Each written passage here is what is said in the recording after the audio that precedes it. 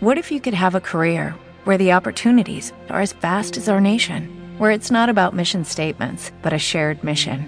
At U.S. Customs and Border Protection, we go beyond to protect more than borders. From ship to shore, air to ground, cities to local communities, CBP agents and officers are keeping people safe. Join U.S. Customs and Border Protection and go beyond for something far greater than yourself. Learn more at cbp.gov/careers.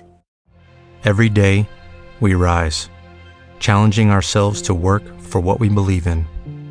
At U.S. Border Patrol, protecting our borders is more than a job. It's a calling. Agents answer the call, working together to keep our country and communities safe. If you are ready for a new mission, join U.S. Border Patrol and go beyond. Learn more at cbp.gov/careers. St. George, I will also do the part of a good knight. The prince then chose Sir John Chandos and Sir James Audley to remain by his side during the conflict in order to afford him counsel in case of need. Audley, however, pleaded a vow which he had made long before, to be the first in battle should he ever be engaged under the command of the King of England or any of his children. The prince at once acceded to his request to be allowed to fight in the van, and Audley, accompanied by 4 chosen squires, took his place in front of the English line of battle. Not far from him, also in advance of the line, was Sir Eustace d'Aubrancourt on horseback, also eager to distinguish himself. As Sir James rode off the prince turned to Walter. "As Audley must needs fight as a knight errant, Sir Walter Somers, do you take your place by my side, for there is no more valiant knight in my army than you have often proved yourself to be." 300 chosen French men-at-arms, mounted on the strongest horses, covered with steel armour, led the way under the command of the Marshals d'Audeham and de Clermont, while behind them were a large body of German cavalry under the Counts of Nassau, Saarbrück, and Nidau, to support them in their attack on the English archers. On the right side was the Duke of Orleans, with 16,000 men-at-arms; on the left the Dauphin, with his 2 brothers, with an equal force, while King John himself led on the rear guard. When the 300 elite of the French army reached the narrow way between the hedges, knowing that these were lined with archers, they charged through at a gallop to fall upon the main body of bowmen covering the front of the English men-at-arms. The moment they were fairly in the hollow road the British archers rose on either side to their feet, and poured such a flight of arrows among them that in an instant all was confusion and disarray. Through every joint and crevice of the armour of the knights and horses the arrows found their way, and the lane was almost choked with the bodies of men and horses. A considerable number, nevertheless, made their way through and approached the first line of archers beyond. Here they were met by Sir James Audley, who, with his 4 squires, plunged into their ranks and overthrew the Marshal d'Audeham, and then fought his way onward. Regardless of the rest of the battle he pressed ever forward until at the end of the day, wounded in 100 places and fainting from loss of blood, he fell from his horse almost at the gates of Poitiers, and was borne from the field by the 4 faithful squires who had fought beside him throughout the day. Less fortunate was Sir Eustace d'Aubrancourt, who spurred headlong upon the German cavalry. A German knight rode out to meet him, and in the shock both were dishorsed, but before Sir Eustace could recover his seat he was borne down to the ground by 4 others of the enemy, and was bound and carried captive to the rear. In the meantime the English archers kept up their incessant hail of arrows upon the band under the French marshals. The English men-at-arms passed through the gaps purposely left in the line of archers and drove back the front rank of the enemy upon those following, chasing them headlong down the hollow road again. The few survivors of the French force, galloping back, carried confusion into the advancing division of the Dauphin. Before the order was restored the Captal de Buch with his 600 men issued forth from his place of concealment and charged impetuously down on the left flank of the Dauphin. The French, shaken in front by the retreat of their advanced guard, were thrown into extreme confusion by the sudden and unexpected charge. The horse archers with the Captal poured their arrows into the mass, while the shafts of the main body of the archers on the hill hailed upon them without ceasing. The rumour spread among those in the French rear, who were unable to see what was going forward, that the day was already lost, and many began to fly. Sir John Chandos marked the confusion which had set in, and he exclaimed to the prince: "Now, sir, ride forward, and the day is yours. Let us charge right over upon your adversary, the King of France, for there lies the labour and the feat of the day. Well do I know that his great courage will never let him fly. but, God willing, he shall be well encountered." "Forward, then, John Chandos," replied the prince. "You shall not see me tread one step back, but ever in advance. Bear on my banner. God and St. George be with us!" The horses of the English force were all held in readiness by their attendants close in their rear. Every man sprang into his saddle, and with levelled lances the army bore down the hill against the enemy, while the Captal de Buch forced his way through the struggling ranks of the French to join them. To these two parties were opposed the whole of the German cavalry, the division of the Dauphin, now thinned by flight, and a strong force under the Constable de Brienne, Duke of Athens. The first charge of the English was directed against the Germans, the remains of the marshal's forces, and that commanded by the Constable. The two bodies of cavalry met with a tremendous shock, raising their respective war cries, "Denis Montjoy" and "St. George Guienne."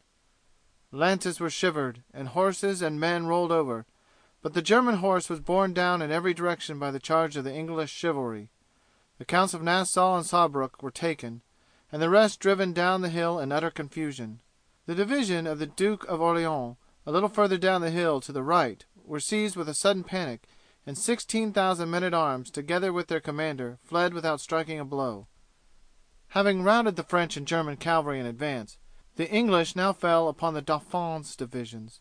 This had been already confused by the attacks of the Captal de Buch, and when its leaders beheld the complete rout of the marshals and the Germans, and saw the victorious force galloping down upon them, the responsibility attached to the charge of the three young princes overcame their firmness.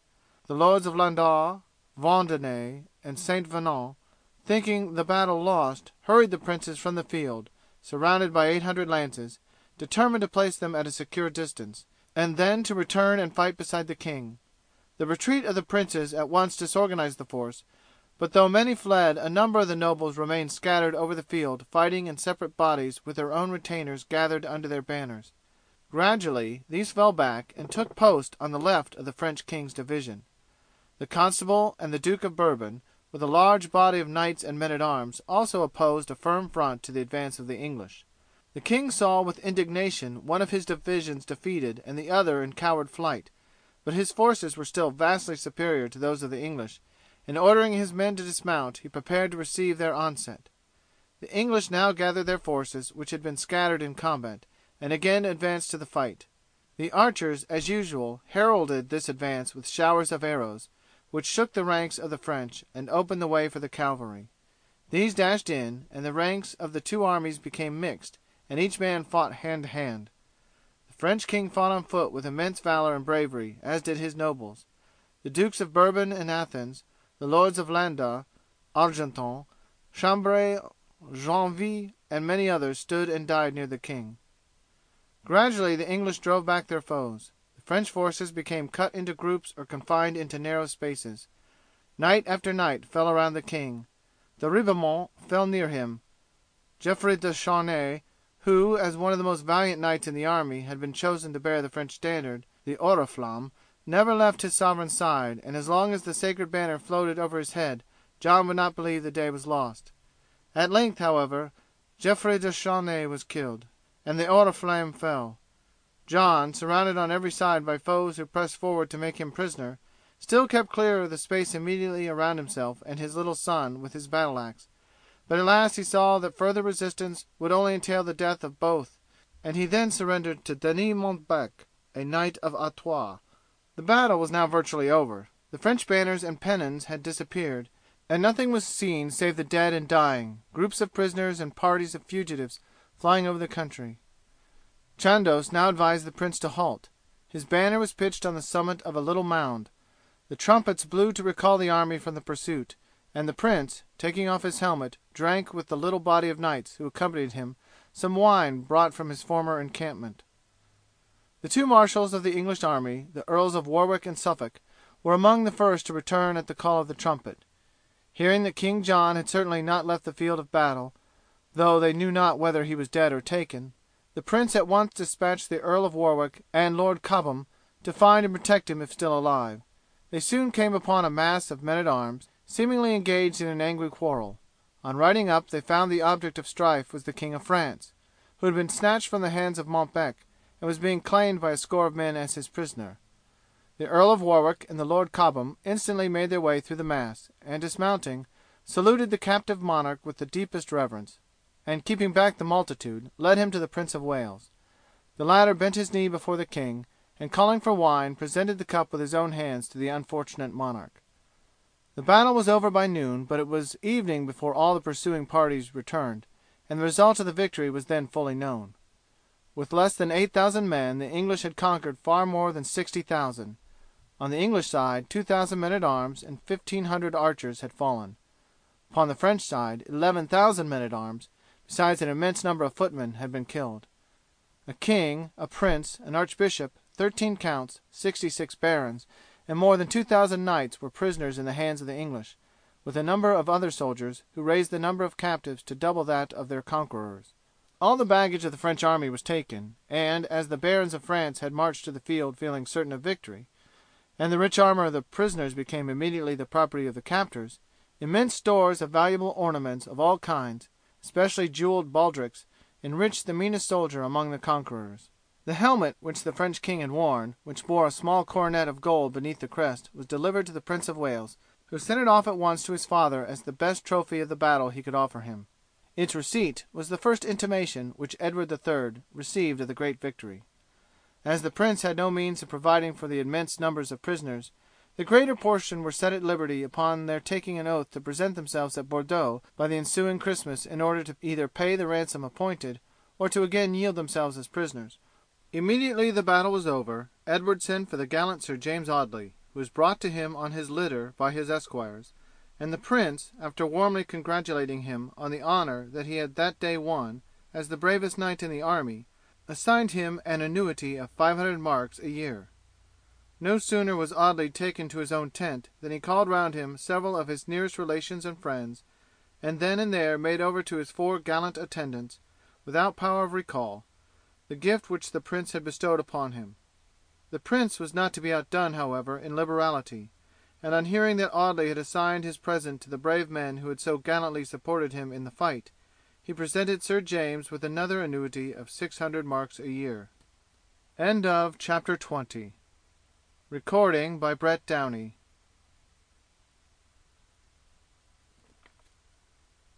Lucky Land Casino, asking people, what's the weirdest place you've gotten lucky? Lucky? In line at the deli, I guess? Aha, in my dentist's office.